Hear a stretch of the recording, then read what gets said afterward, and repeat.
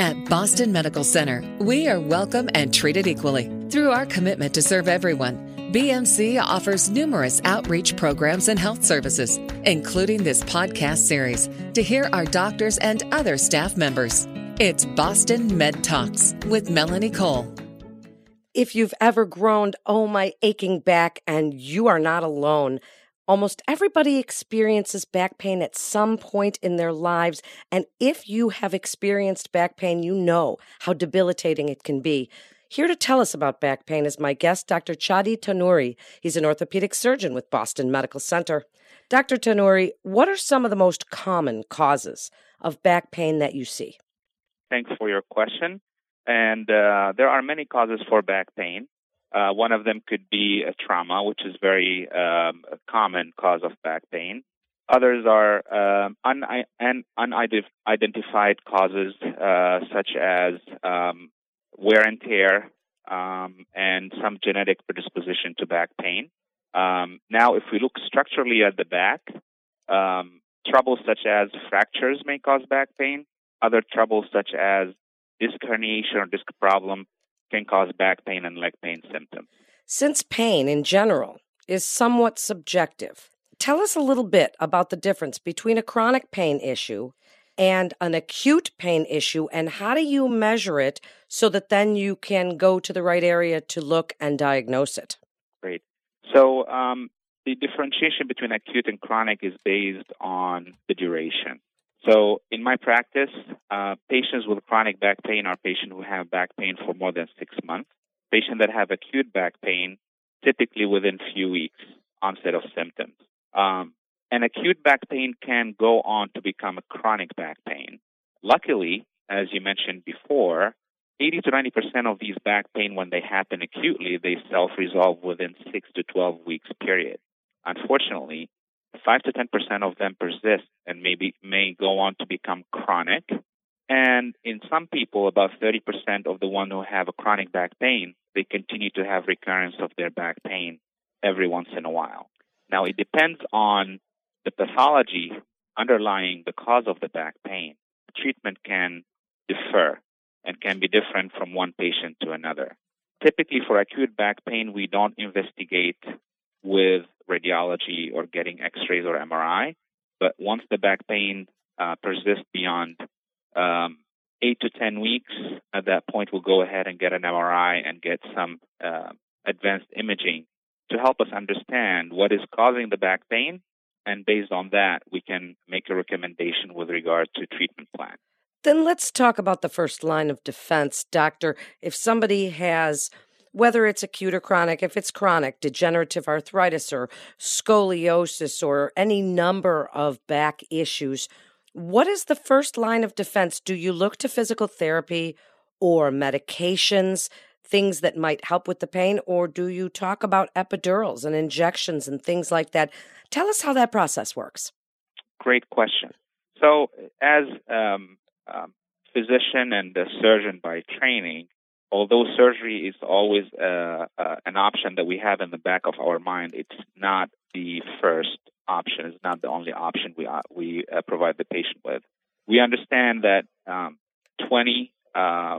as we said earlier, 80% of the patient may improve without any surgical intervention, and they may improve.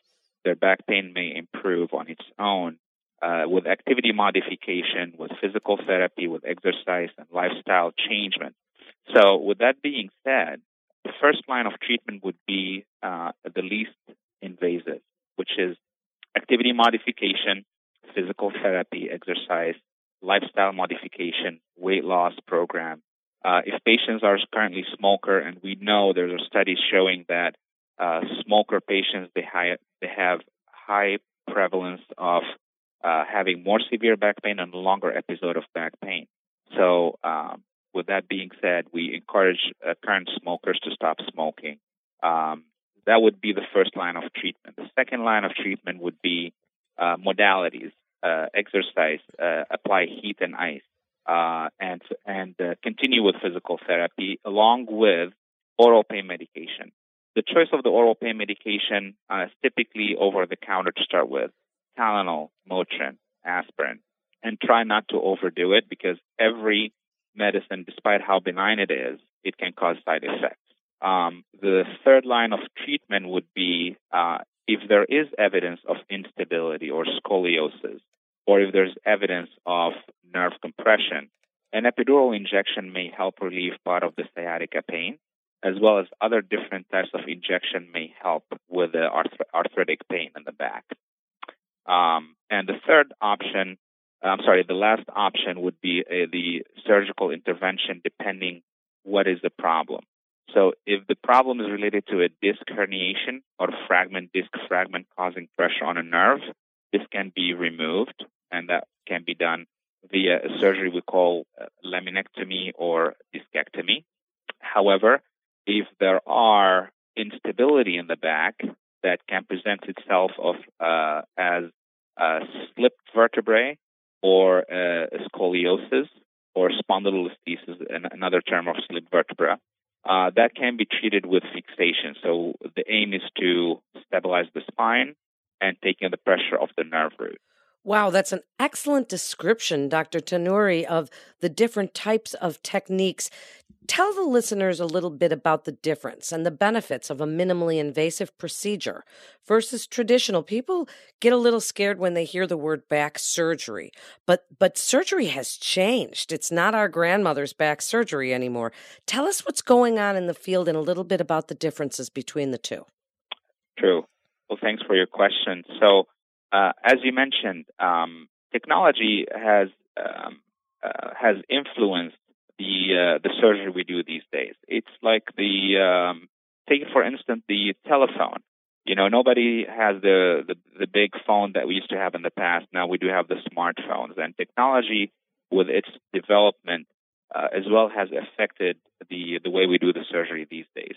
So back in the days, we used to have big, large incisions to take care to target small pathology, and nowadays we were able to do a small incision to target the same pathology.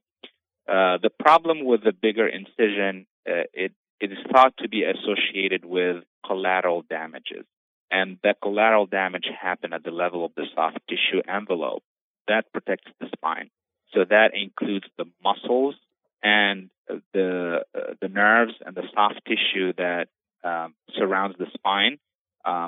And in order to access the spine, depending on the size of that incision, it may affect the healing time and the pain and the bleeding that occurred during the surgery and after the surgery. So a smaller incision is associated with less muscle dissection, less bleeding, less pain after surgery. So it may impact an earlier recovery and less pain during the recovery period. So the people or the treated individual may bounce back from the surgery quicker and faster and reintegrate in the workforce and become productive again. So that's the premise of the minimally invasive surgery. Now, but I want to caution one thing. There are some studies done on, one-level fusion and one-level decompression, whether it's done via minimally invasive or traditional open surgery. And there are some virtues to the minimally invasive surgery, but up to this point, we have not mastered one technique that would present itself as significantly improved from another technique in the minimally invasive, because we do have now many minimally invasive approaches, and although all of them, they show trend toward improvement in pain after surgery, less bleeding, faster recovery, we haven't really found the one technique that is going to be the standard of care yet. Such an interesting field that you're in, Doctor. As we wrap up the segment, it's great information. Tell the listeners what you'd like them to know about preventing back pain and possibly acute episodes, as you were discussing. What you'd like them to know about keeping a healthy back and the role that exercise, physical therapy, yoga, meditation, stretching, and even healthy eating have on our backs and how we can help ourselves. Excellent question. So, as we mentioned earlier, 70-80% of the time the back pain is going to resolve. Unfortunately, in 10 to 30% of the time, it may persist and it may recur. Now, conditions that they may affect the severity of the back pain include medical condition, lifestyle, occupation, as well age and genetics. So while there are modifiable factors that we can influence in order to improve the back pain or make the recovery faster, there are other factors that we cannot modify. Let's talk about the modifiable factors, and these include the medical conditions underlying diabetes, obesity, and smoking. Those affect the severity of the back pain, and they have potential of increasing the episode, the length of the episode or the flare-up of the back pain. So if we're able to have a patient control their diabetes, follow nutrition, consultation, as well as a smoking cessation program, that may help with improving their back pain. Even there's a study done recently in Korea on patients above the age of, I believe, 50 or 60, and they have shown that for the ones who walk at least 90 minutes a week, they have a better pain control of their back pain compared to the ones that they don't walk, or they walk less than 90 minutes a week. So that amounts to about 15 minutes a day. So this is just to give you a simple example that even something as simple as walking 15 minutes a day may improve your back pain symptoms. Other options would include as well changing in the job environment. Some people are exposed to different job environments, and those can be modified in order to prevent aggravation of underlying conditions in the neck and the low back. Psychological disorder, depression, anxiety, if those can be controlled with medication, also they may reduce the back pain symptoms. As you mentioned, exercise and yoga, physical therapy, weight loss, it all fall under the same category of becoming healthier for a better back and better neck pain symptoms.